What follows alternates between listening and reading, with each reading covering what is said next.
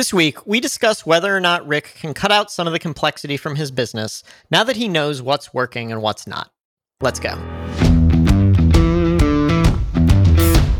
Welcome to Startup to Last, a podcast about building profitable software businesses that are meant to last. Hi, I'm Tyler. I run a bootstrapped SaaS company called Less Annoying CRM. I'm Rick. I run a software-enabled services company called Leg Up Health.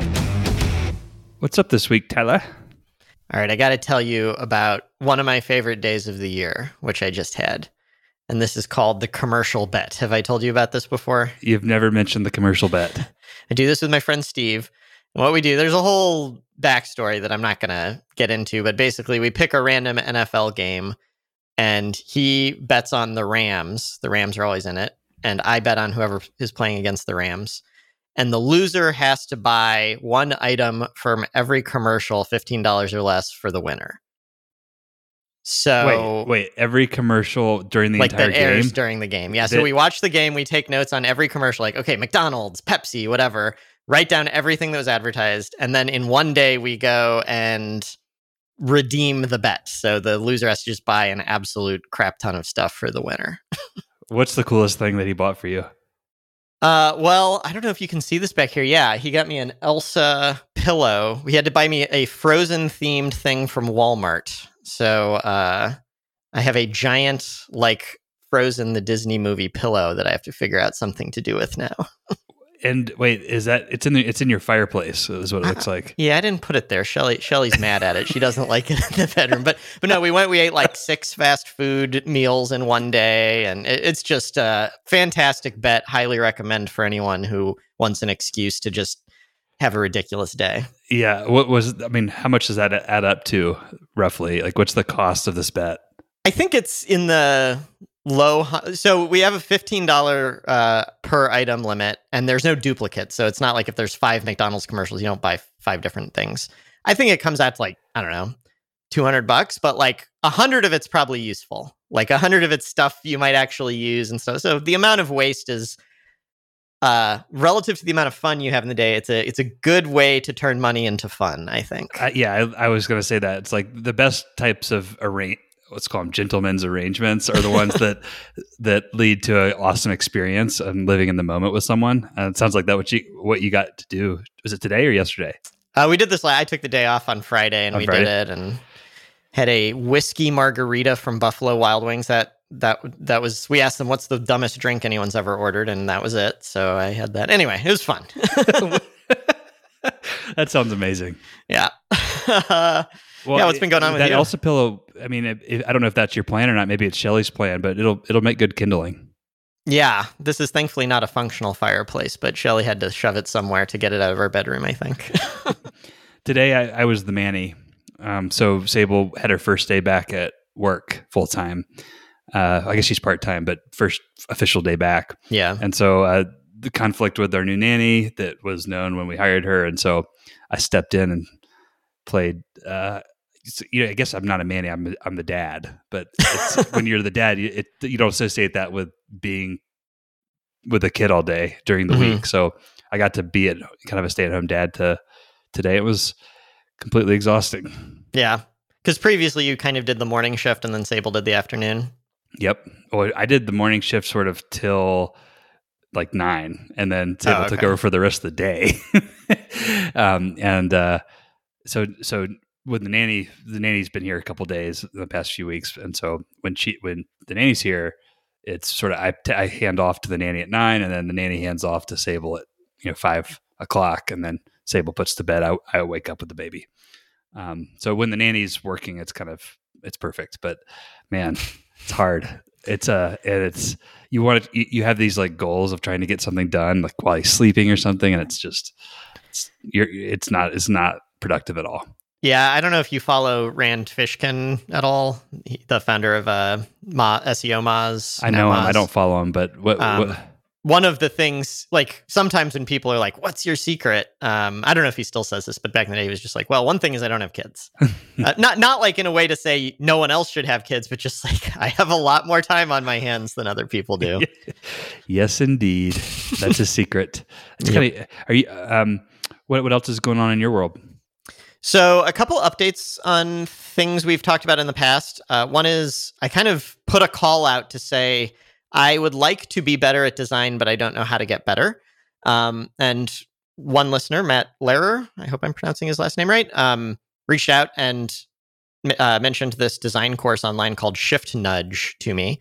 Unfortunately, it's one of these cohort-based things where, and I think I just missed it by like 4 days or something. And he does like twice a year.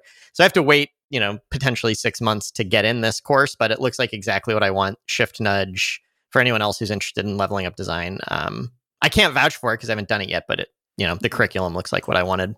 What's the cost? It's expensive, I guess. All things considered, it's I think $1,000 for the kind of base plan, and then like $1,500 for the I don't know exactly what you get for the higher tier, but if it works, if it's good, that's nothing to me. Like that's so worth it if Less Annoying CRM will end up having better design.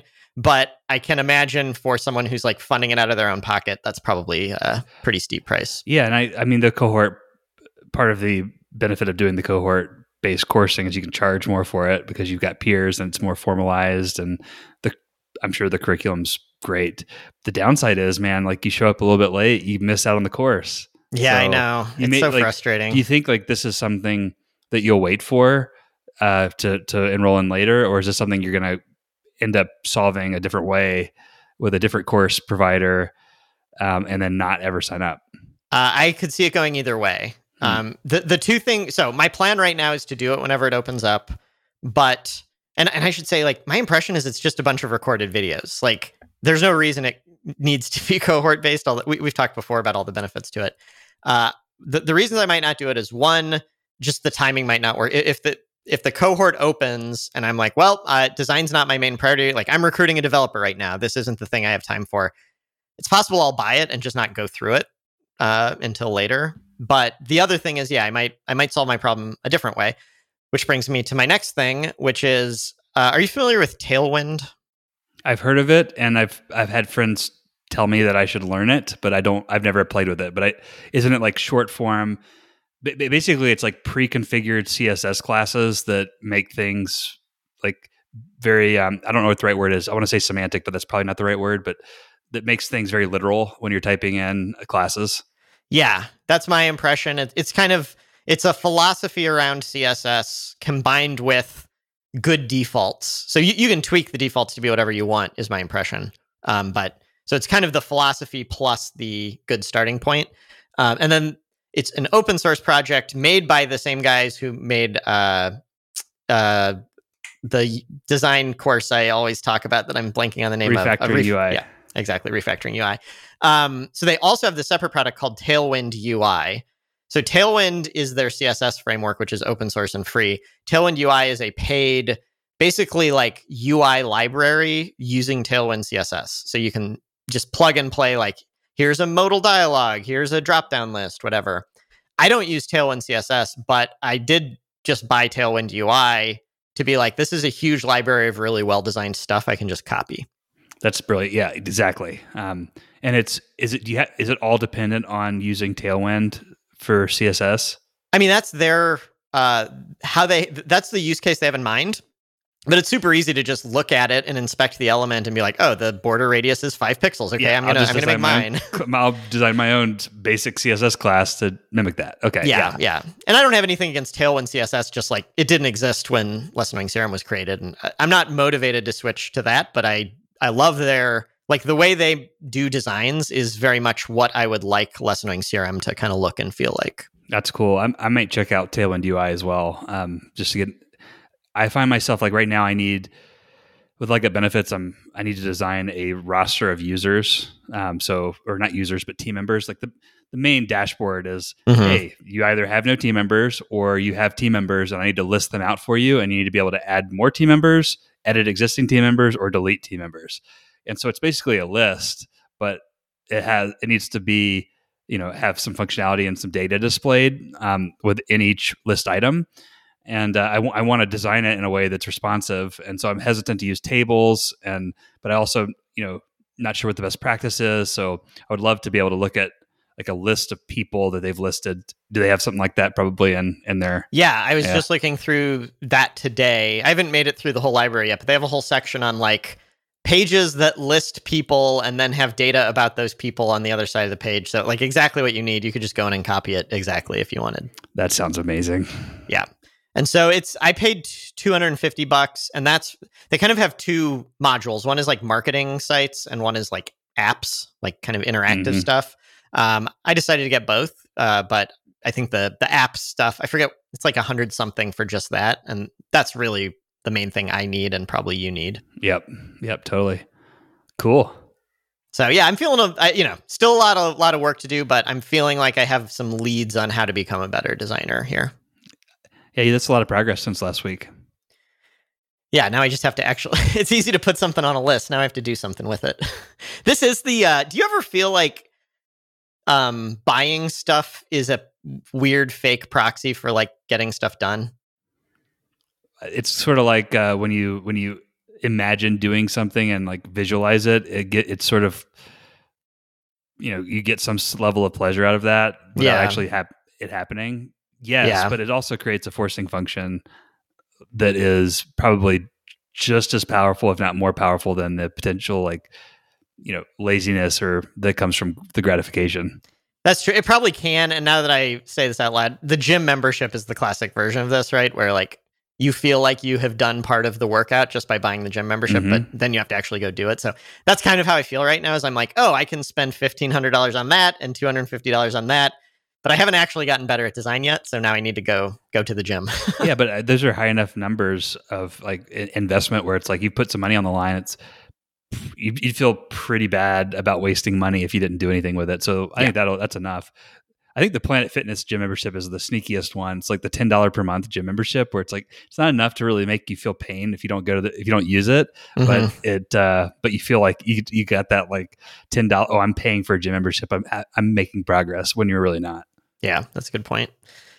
All right, should I keep going with updates here? Yeah, go for it. I love the cats on the roofing stuff. Or is this new? Which one are we on? I've got a few things. So, two things that are kind of just follow-ups on, I mentioned we had that leadership team meeting and talked about various things. From that leadership team meeting, I kind of made a list of like things I need to follow up on. Like we make a decision, but you have to actually go implement it. So two of those I've done as much implementing as we're going to. So just some updates there. One is we have slightly tweaked our policy around non-support people doing support. Since the very beginning of Less Annoying CRM, so we have the job title of CRM coach, which is our full-time support person. We've kind of said everybody needs to do roughly 1 hour of support per week if you're not a CRM coach, kind of just for a variety of reasons. And there was a lot of hand-waving, but we never really examined deeply why, because it just felt right. I still think that's like a good place to start, but as the company has grown, a couple of problems have come up. One is that basically, like, the CRM coaching team becomes more and more sophisticated, and so it's harder for people who just do it 1 hour a week to do it well. And like back in the day, we actually helped, right? It was like, oh, the CRM coaches get an extra hour of help, and now it's like, oh, they have to babysit us for an hour and answer all our questions because we don't know how to do anything. The other problem is right now we only have one person, but like looking for there might be more who really have nothing to do with the product or the customer. So for example, we don't have this person, but imagine you have a full-time office manager. Do you really have to hire an office manager who's like capable of doing support for your product? And is it worth them spending their time like deeply understanding the product to be able to do support? Probably not. I don't know. What do you think? That's interesting. I mean, yeah. Do you need to know? I mean, then a lot of times your customer isn't the user; it's internal people. In which case, it's a totally different mindset you need to have. Yeah, I wouldn't hurt. I don't think to be more familiar with what other people do at the company and what the primary service. There's some benefits to, I think, understanding what goes into the product that we're delivering and being connected in a way to the customer and why I have a job in the first place. But yeah, it's not nearly as critical, right, to inform like the day to day. So yeah, you just got immediately to where we ended up as well. So our basic conclusion here was So we basically said, what is the point of doing this? And we came up with two things. One is like cross training. It's like, if my job is to be a developer, understanding the customer is going to give me motivation. It's going to help me pick out little like if I'm building something and something's like wrong with the designs, I might be more likely to say something while I'm building it rather than wait for it to go live and cause problems, that type of thing. Then the other one's just, like stay connected to the customer. Just we're here to serve them. And if we don't know who they are, then we're going to be bad at doing that. So those were the two main reasons. And we kind of pulled out, it's not to help the CRM coaches, and it's not directly to help the customer. I mean, indirectly, it helps the customer in that we all do our jobs better, but it's not like, we should not expect a developer to do customer service as well as a CRM coach does. So we're just like acknowledging, I wrote up like a little wiki article acknowledging that. So given that, what we kind of said is, if your customer, this is exactly what you just said, if your customer that you serve is not the CRM user, you don't need to do support. You still need to understand what we do. That's kind of a separate thing, but you don't need to actually do support. So what that means is, if you're marketing, sales, biz dev, design, coding, you need to be doing that hour of support still. But if you're an office manager or an accountant, your customer is internal, not the external CRM user, and so you don't need to do it. Mm-hmm. I'll be interested to see once you have someone like that, whether that holds or not. But I wonder if it'll hold. But we have one person like that right now. Yeah, oh, you do? Who's the person who runs the coding fellowship, where it's like she barely has anything to do with the CRM. So it was definitely a waste of everybody's time for her to get the full training and all that. Good. That makes total sense then. The accountant one is one I would challenge, but you don't know until you get there. Yeah, right. And then the separate thing, what you said is like, even the person running the coding fellowship still needs to know about what we do as a business. And so what we're going to start doing, and I think we've already started doing, is the CRM coaches are going to record some of their demos with customers. And then, I don't know the frequency, maybe every month, people who are not on customer service are going to need to basically get in a room together and watch it.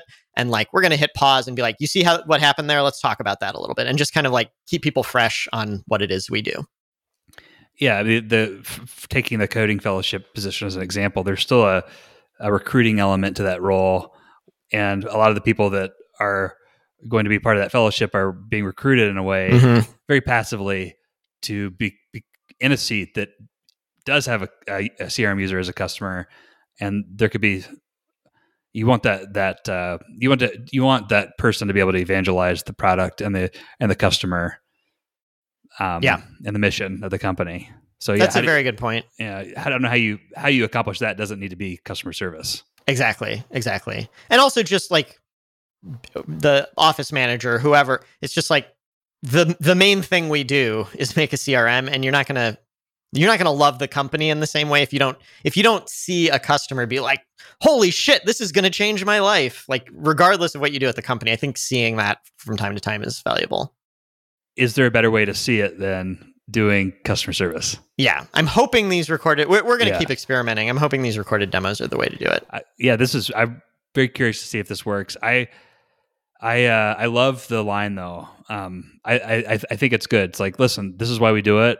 And if this doesn't apply to you, then you don't have to do it. It's like, yeah, it feels a little like this was such a core value in the early days. And this is one of the hard things about growing, even, we're still very small, but bit by bit, you just have to examine things and change them. And sometimes it feels like you're kind of betraying who you used to be. Doing things on principle, you can't have too many of those things. Like, and if it doesn't add a ton of value, then it's better to kill it and live on a different principle. Yeah, I think that's a good point. And over the last 3 or so years, my job has almost entirely, I shouldn't say almost entirely, but a big part of my job has been just caving, but like being stubborn about the right things, but not being stubborn about most things. Yeah, picking the 3 things max that you're going to die on. Yeah, exactly. And then letting everything else go. I've got more, but do you want to talk for a bit? I want to talk about personal newsletters. So I just, this is an extension. Last week I said I was reducing my podcast consumption, and it's been another week, and I'll listen to a podcast that now what I'm doing is when I go to the gym, I will throw a podcast on if I'm riding an elliptical bike, that kind of thing. And I find that to be great. But I usually cherry pick I already before I go to the gym know what podcast I'm going to listen to based on what I'm interested in at the time. So it's very curated. It's not like, oh, what's next in the queue? It's I only have 1 minute. I'm gonna pick one podcast or two podcasts that I'm gonna listen to during that hour. So what I was thinking was I prefer to read, and one of the most similar thing to a podcast of this style is a founder's personal newsletter, or someone's personal newsletter out there where they're sort of on some regular cadence, whether it's weekly, monthly. Daily's too much for me. Sending an update to the world about what they're learning, if they're writing, what they're writing about, and maybe what they're working on if they're running a business or have a full-time job. And I get a ton of fulfillment out of both writing and delivering that to the world, just like I do this podcast. But also I get a lot of fulfillment out of consuming other people's, and I can kind of, without them having to acknowledge me, just like a podcast, go subscribe, see if I like this, get a taste of it.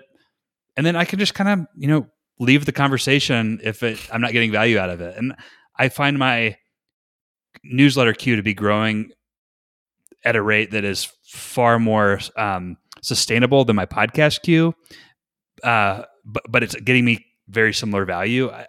Do you subscribe to personal news? I guess two questions here. One, are you getting a lot of value out of writing a personal newsletter now that you're doing it on a weekly basis? Just personal fulfillment.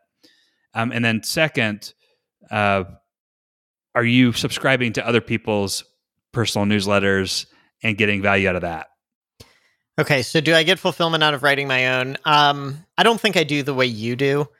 I am glad I made lessannoyingbusiness.com. So when I do have something I want to get out there, I have a platform for it. Because over the last several years, maybe 4 times a year, I'd be like, I really want to write something. I've got this idea. I want to share it with people, get their thoughts. But I didn't really have a way to do it, and the overhead of getting something set up was so high. So I'm really glad I have it, and I think it's worth the weekly investment to maintain it. But I think my dream would be if Less Annoying CRM gets on a growth trajectory where I don't need to worry about the business ramifications of the newsletter at all.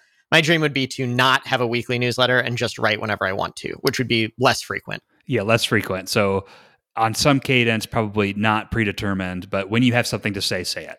Yeah, which might be once a quarter or once a month, maybe. And I would subscribe to that for sure. Okay, cool. Do I subscribe to other people's? A little bit. You like reading more than I do. Mm-hmm.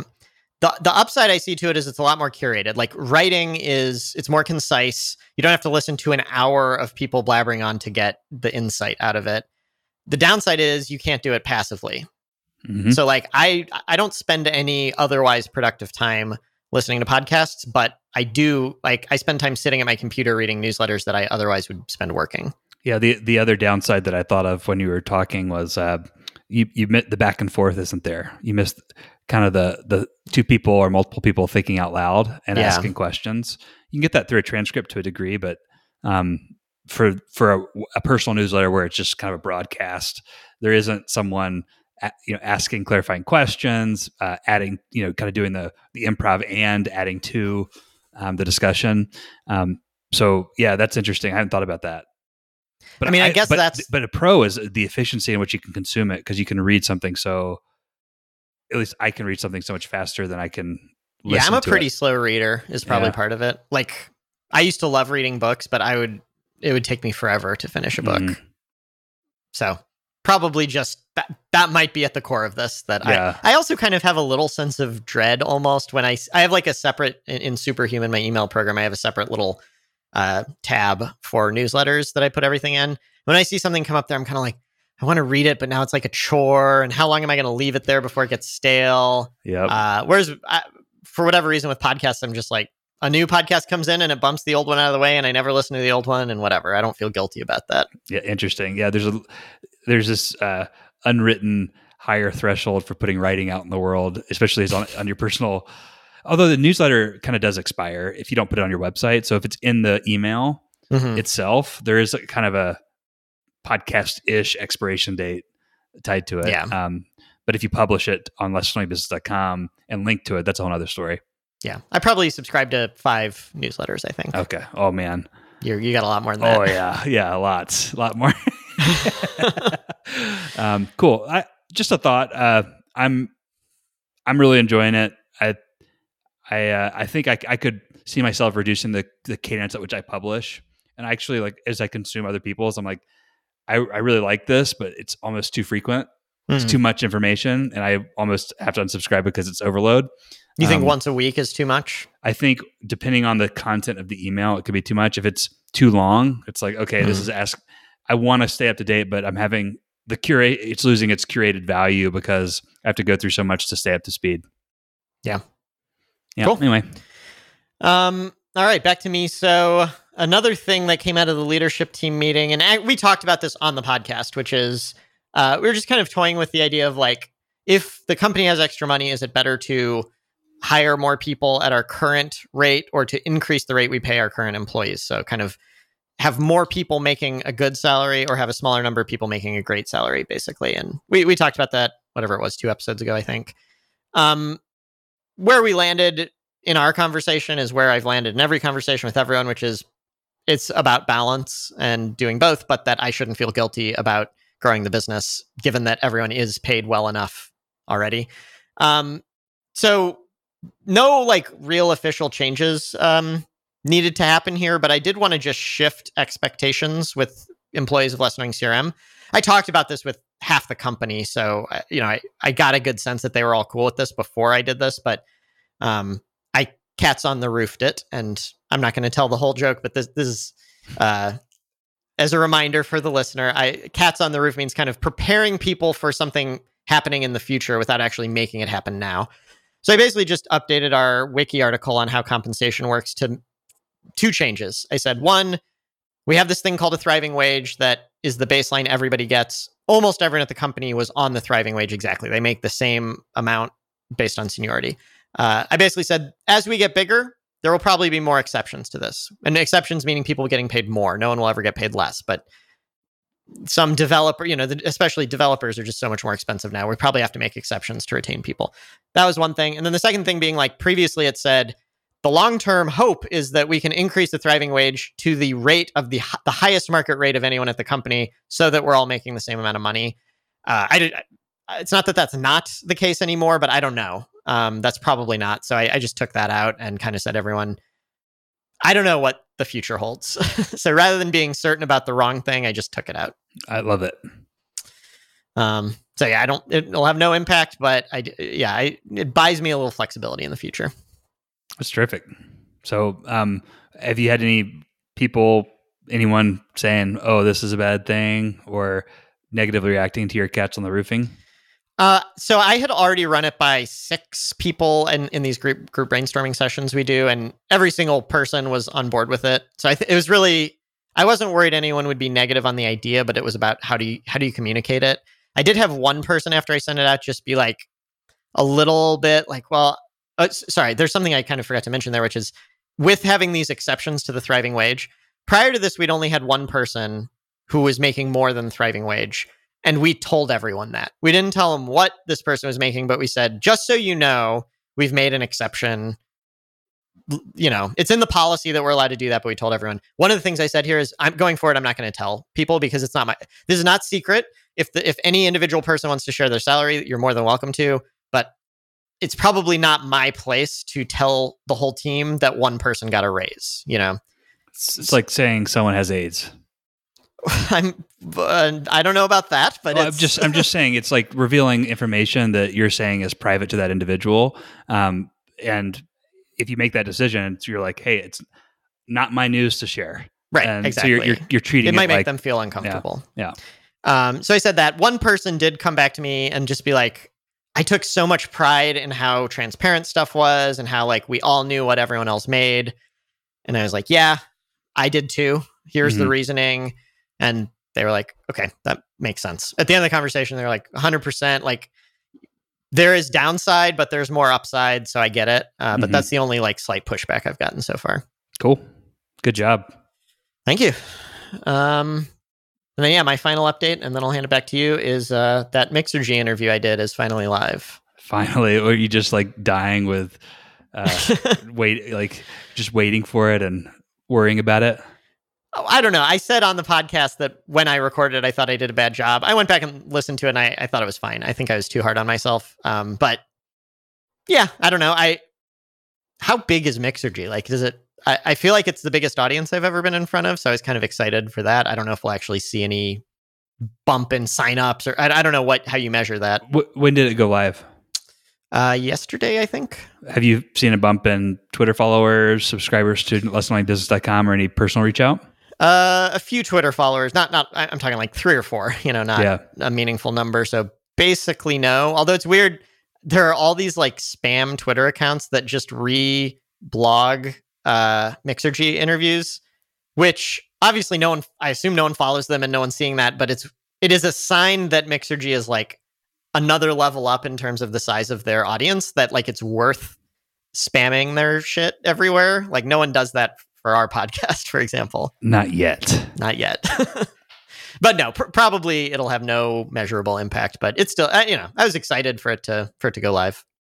That's awesome, man. Congrats. I'll listen to it. I'm sure it went at some point, and maybe that'll be after I go to the gym after this podcast, that'll be my podcast of choice today. I think you're going to know all the info, but you do get a mention in it. It's possible actually, if anything comes of it, I would guess it's that more people follow this podcast, because we've talked about this before, I don't think on air, but that people who are listening to podcasts, a call to action of being go listen to this other podcast is probably pretty compelling to them, rather than like follow me on Twitter, which is a whole different medium. So the fact that they were listening to it via a podcast, I mentioned that we have a podcast, maybe we'll see a few extra subscribers here. We'll see. That'd be cool. That'd be awesome.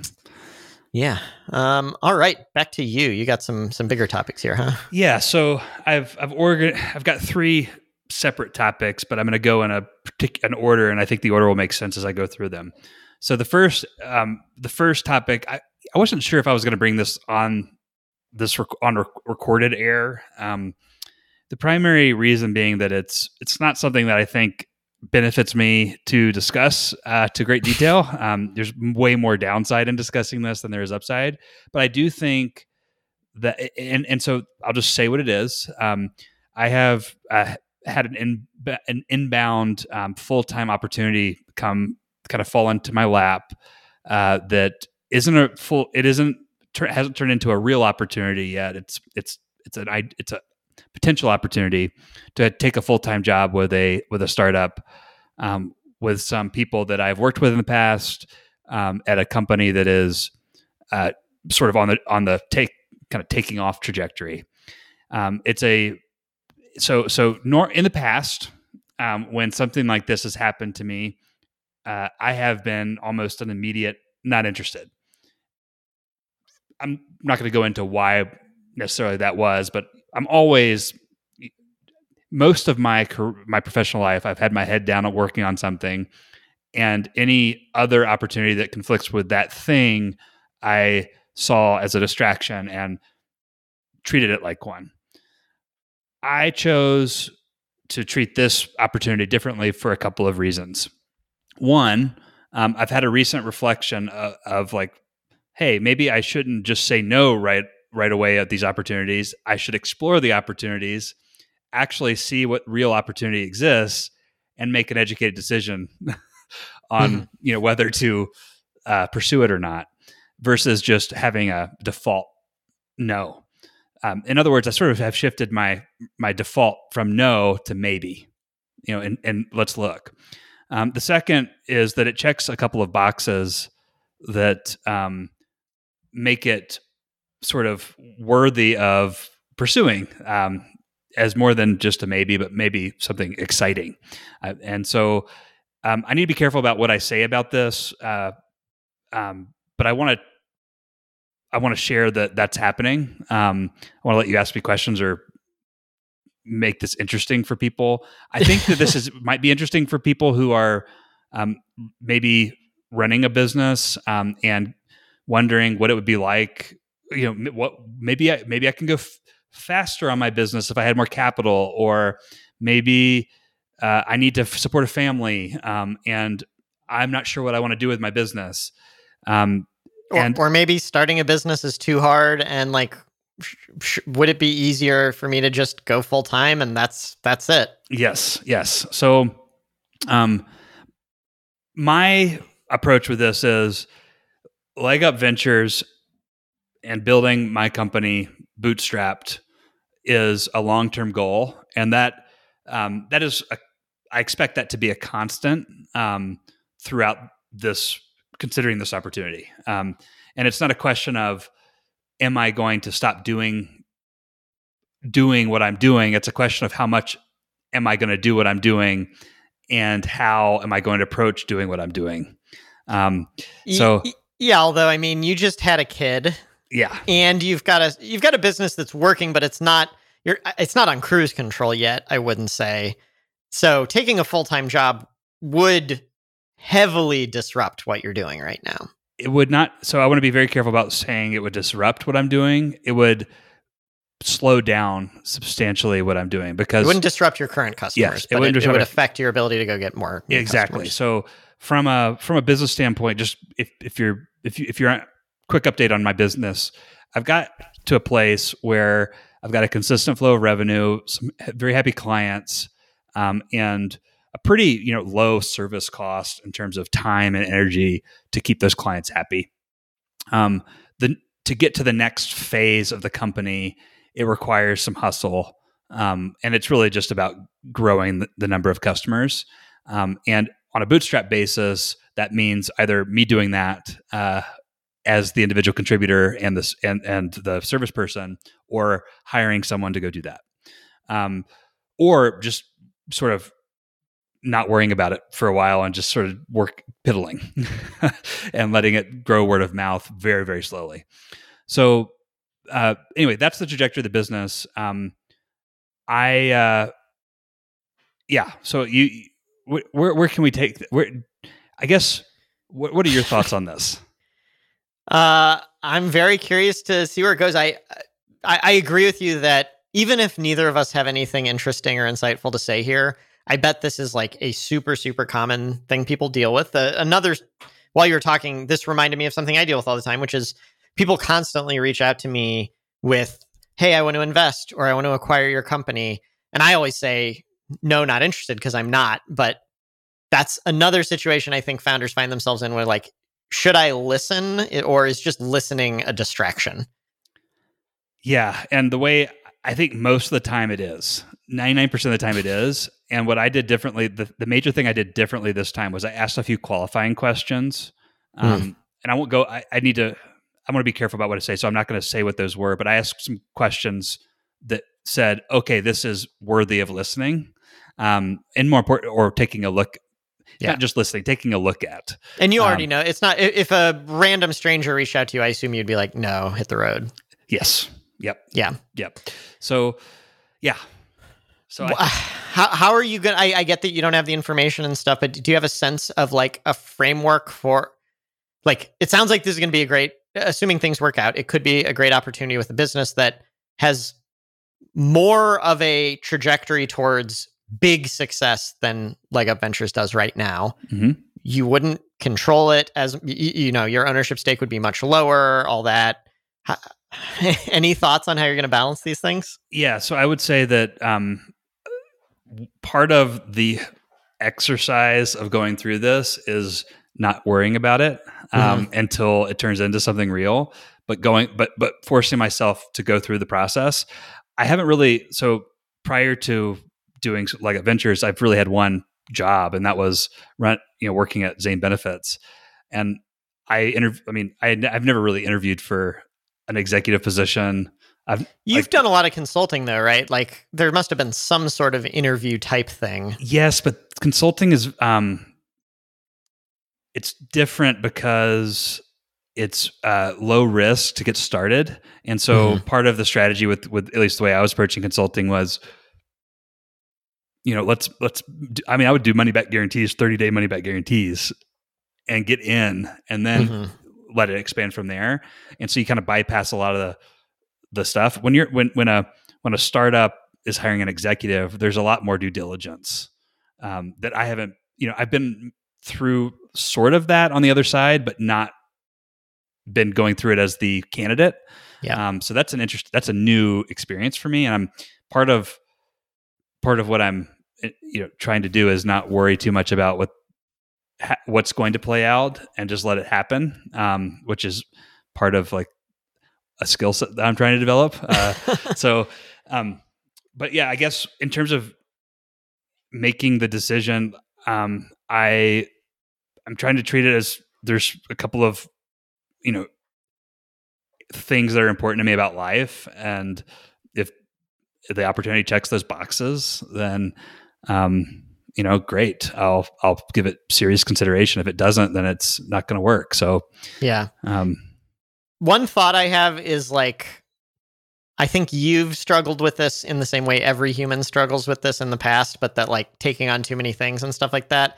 I would be looking at it through the lens of, I get you have a commitment to your current clients and you're not going to, you can live up to that commitment, no problem.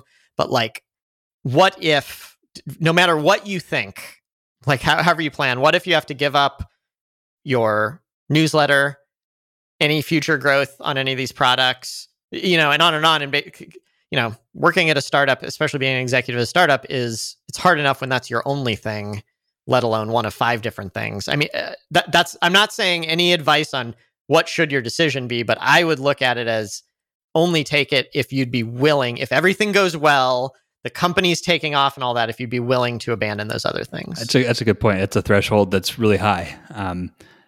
So yeah, I like that. That's good advice. Have you ever heard the like, would you rather be rich or be king thing?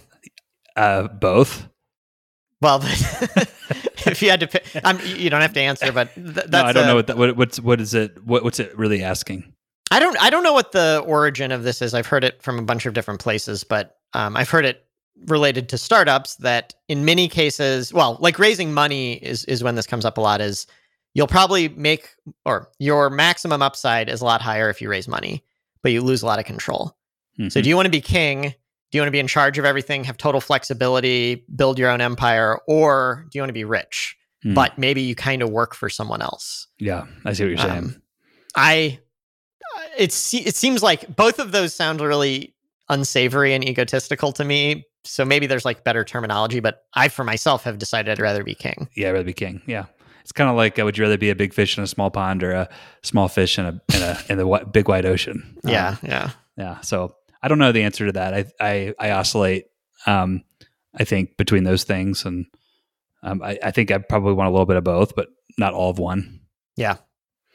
Okay. Well, I realize most of this is going to be confidential and you can't share, but when there's something to share, I assume you'll share it. I'll share it. And in the meantime, I mean, part of why I want to go through this process is I have to stay focused on my job. I still have a job to do. I still have a business to run.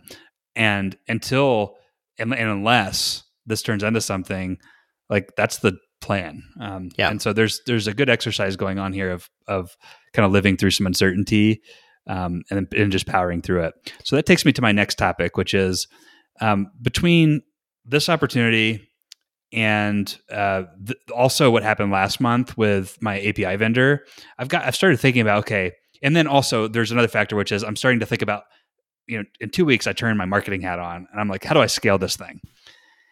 I'm starting to realize, okay, this business is way more complicated than it needs to be. Let's just say hypothetically I had a full-time job. What would I cut? Let's say hypothetically I didn't have access to an API. How important is that? Let's say I wanted to hire someone, stay focused on this business and hire someone to help me grow the business. What is the simplest version of what I'm offering that they would need to learn in order to be effective? And that has me kind of thinking, wow, I've overcomplicated things. I think this is probably pretty typical of an early stage company where you when you first start out, you don't know what's going to hit, and so you throw a bunch of noodles against the wall and you see what sticks. And I'm starting to see all the noodles fall away now, and just see a couple of noodles sticking. And I'm trying to be careful about aggressively just like going after those noodles, but I think that may be what I should do. So what are the ones that have stuck? There are two. There's really just one. Well, there's two, I guess. there's two companies paying for health insurance concierge services for Leggett Benefits on a nice basis, and there's other companies interested in that service. And then these are small businesses that do not offer benefits. And then there are marketplace people in Utah who have a marketplace policy that, I'm the Leg Up Health is the agent on. Those two things. But I'm going to push you to be more specific about that second one, because it sounds like a lot of the quote unquote complexity is related to that second one, like the API vendor and like what, I guess when I say what's stuck is what specifically do you have to offer them for it to work? Yeah. So maybe it'd be helpful to say what that is in the context of what I'm currently offering. Mm-hmm. So what I'm currently offering is come to Leg Up Health, create an account at any health insurance policy that you have, whether it's a group policy, a Medicare policy, a Medicaid policy, a Medishare policy, a Medicaid policy, a COBRA policy. You add your health insurance, we'll verify it with a third-party API, and we'll start sending you monthly updates on, the status of your coverage. My hypothesis was that would have a nice word of mouth, and it would lead to more signups. And some subset of those people would have individual health insurance. Of which case, I could reach out to those people who are taking advantage of the freemium service and say, "Hey, I've got a premium service. Make me the agent, and I'll start delivering that premium service." So yeah, I've got 120 users, with all different types of policies in Utah. The only ones I'm making money on 40 of those clients, rounding up a little bit. And Rick is looking at his wall, by the way. Do you have like a little whiteboard or something with all this? A little whiteboard dashboard. Nice. And a third of the 40, 38 are on marketplace policies. Mm-hmm. Okay, so let's separate though kind of like marketing from product. So the product you need is like what it's basically the help you are offering those 38 people, like picking a plan and understanding how to use it, right? That's not the product. That's the product that is working today. Yeah. So there's two parts to that. One is you already have a marketplace plan. May we go get it from the marketplace, which is we have a tool that lets us import that policy. I guess I mean like what's the value you're providing? What's the value you're providing to those 38 people? Find, use, and manage your better way to find, use, and manage your marketplace plan. Mm-hmm. So maybe I'm misinterpreting what you said, but it sounds like there was like that freemium play, but the freemium play was not about like we've talked before that freemium is a marketing strategy. It's not like a feature set or a pricing strategy or whatever. It's a way to get leads, basically. You don't exactly have a different way to get leads yet, do you? I would say that the freemium way of getting leads actually never worked. Okay. And what actually worked was going out to people and saying, "Do you have a marketplace plan? No. Do you know anyone who has a marketplace plan?" And then if they say anything else, like, "I don't do anything," like, "Oh, you have a cover plan?" Oh, what I would do in the past was, "Oh, you have a COBRA plan? We have a freemium service. Mm-hmm. Go sign up." And I would spend time with the COBRA premium, getting the COBRA person to sign up. "Oh, you're on Medicaid? Oh, we can service you on Medicaid. Oh, you're on Medicare? Add your policies. We have an API that'll pull it in." So there was all these things that never led to anything. But the thing that works is, hey, you buy a marketplace plan. Do you know anyone else who buys a marketplace plan? That's the marketing thing that's working. Okay, cool. So basically what I'm saying is today I'm first and foremost a service, like to the world. I'm a service and I built a product behind this service for adding and managing all the policies in your family. And what I'm basically saying is I don't think that's what this business needs to be right now. It instead needs to be we help people who have marketplace plans find a better plan if they need to, get more out of their current plan and manage their plan through life events. Create an account. If you import your policy from the marketplace, we'll give you $10. Cool. I mean, it sounds a lot like you're a modern era health insurance agent. Like if every health insurance agent out there weren't lazy and running the business model from the 90s, this is what they'd all be doing.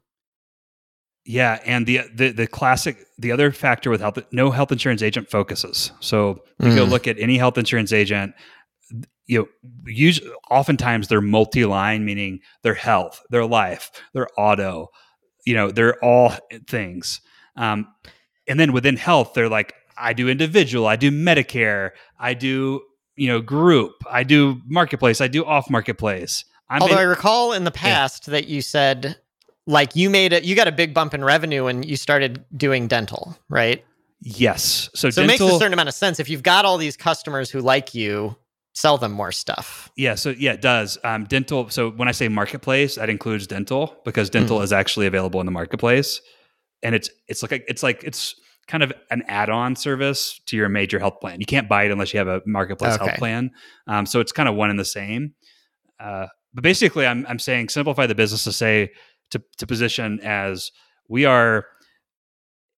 I don't want to say health insurance agent, but we are a premium service, a free premium service for helping you find, use, and manage your marketplace health insurance in Utah, and take advantage of us. And if you aren't that, maybe we'll help you, but we probably won't. So the freemium play, the productized service, the whole no-code web app thing. Not that you wouldn't have anything, but like that's not the core to your offering. Still very much a productized service. I want to be very careful about that. So there's still very much a flow of, hey, do you have a marketplace plan? Yes. Go create an account. Give us permission to import your policy. Digitally sign an agreement that lets us be your agent, and we'll take it from there. Okay. So what does that get rid of? Like, how this started out with a conversation about simplicity. If you just go with that, what can you strip out from what you're doing right now? I have 119 users that will turn into that, of which 40 are clients, and I will go from 119 users to 40 clients to 40 users and 40 clients. Actually, there'll be like 40. There are 5 users who have marketplace plans that have not made me the agent. So I would keep those on, but I would basically, reduce my user base down. Monthly emails would get significantly simpler. So I wouldn't have to worry about the API anymore, because I would be able to verify policies through the marketplace versus using the API. That's it. Cool. And then the other thing is just being more clear, simplifying the marketing messaging. Yeah, I like that a lot. Yeah, because like not to put down what you were offering to your freemium users, but like, was it valuable enough for it to really be worth it for someone to go sign up for them? And like, maybe the answer is yes, maybe no, but it wasn't like beat you over the head with the value. I don't think. Nope. What's interesting is me telling people it's going away is getting people upset, which is interesting, but it wasn't compelling. It's not, now that they have it, it's kind of taking something away, but it wasn't that, like what you're saying, hit you over the head, go try it value. Like, right. Which is probably something you need for freemium to be worth it. I agree with that. Yeah.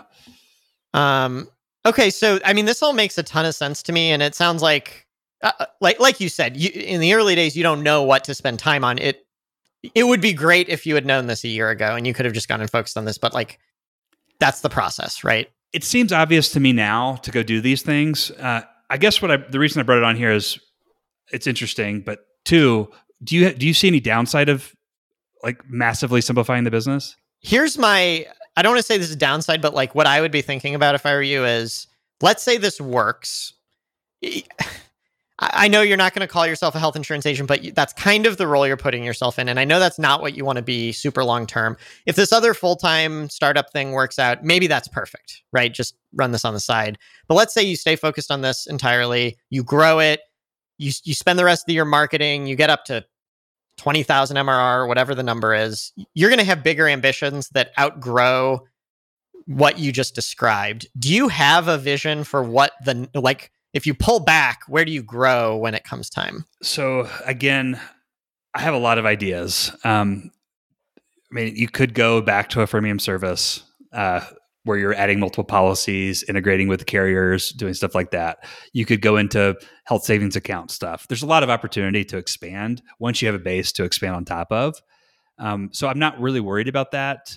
I would say the slog is once you're there, and you've built a business, there's a lot of opportunity to add more value around the core of being a health insurance agency service.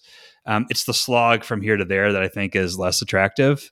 Do you have something? Sorry. Well, yeah, just to be clear, I'm not saying you wouldn't have ideas. What I'm saying is like the lens I would be looking at this through is if the thing you're going to want to do is the stuff you're killing off right now, you may regret killing it off. If it's like a whole different direction, go ahead and kill it. I don't know the answer to that. I think so. I think I want to kind of drop I want to lose the sort of brand of I don't want to be an insurance agent. I think that's not important. I think what I do want to do and what I'm passionate about is helping people who buy their own health insurance find coverage and doing it in a way that educates them and doesn't make them feel like they've been snake oiled. And that's something that motivates me. It's something that I want to do as long as it needs to be done in some way. And I think that if you want to call that being a health, that's not what most people think a health insurance agent is. So I don't want to be a salesman selling health insurance, but I do want to help a ton of people that aren't getting helped right now feel better about their health insurance and have less anxiety about it and save some money. Yeah. Gotcha. And that's exciting. And I think that nothing that I'm killing off prevents me from doing that in the area that I want to do it. Yeah, I agree. No, I think I'm just being devil's advocate here because I do think what you're saying makes a ton of sense, especially because it just lets you be really focused for the next 6 months, which I think will be great. I'm just thinking back to like, when I started Less Annoying Business, one of my arguments was I had a blog in like 2010 that had a little bit of traction. It wasn't great, but looking back, well, I had Tyler King, but like on the Less Annoying, we had a Less Annoying CRM blog that got pretty good. I mean, sorry, not pretty good traffic, but like now it actually is getting thousands of hits a month from posts we wrote 9 years ago. And I'm kind of like, man, if I had just if I just kept doing that thing that was only sort of working, but it is now a part of what I want, I wish I hadn't lost momentum on it. So I'm just trying to avoid that regret of like losing momentum on something you actually want. I was just thinking what popped in my head is regret minimization. I would regret keeping the freemium service around and having it get in the way of helping more marketplace users. I would regret doing that than never doing the freemium service again and helping like 1,000 marketplace people. Helping 1,000 marketplace people is way more important than offering a freemium service to anyone who has health insurance. Yeah. Okay. That sounds good to me. And this is the classic dilemma. I face this still every day where I'm like, I'm paralyzed. I don't want to do something because I'm like, well, this is only a half measure. What I really want is this bigger thing. And over the last 12 years, I keep doing this. And then 4 years go by and I'm like, well, I never did the half measure and I haven't started on the big thing. So I did nothing. But are you happy? No. Okay. So no, I mean, like overall, I'm happy. But with these individual decisions, looking back, I always wish I did the half measure. And I want to be clear what I mean for you. Yeah. The half measure is kill all this stuff and focus on what you know isn't the big vision, but it's what you need to do right now. It's the first step in that big. Yeah. It's what opens up possibilities.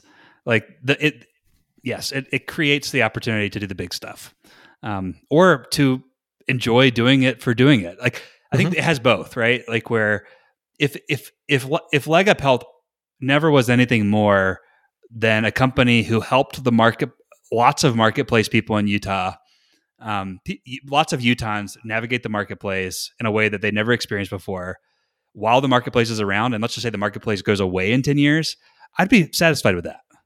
I'd go find something else to do. And if it becomes more than that, that's just like awesome gravy.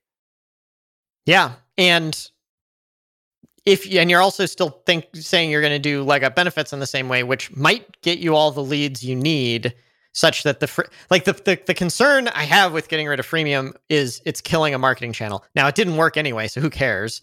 But it's not like you're killing it with no other marketing channels. You've got just one-on-one sales or however you want to describe it, and then you've got leg up benefits. So you've got better ideas out there. And then I've also got referrals coming in on a monthly basis that are happening. So I say simplify. Simplify. Yes. So how do you do it? Like we've only got a few minutes left here, but how do you act on this? I need to get,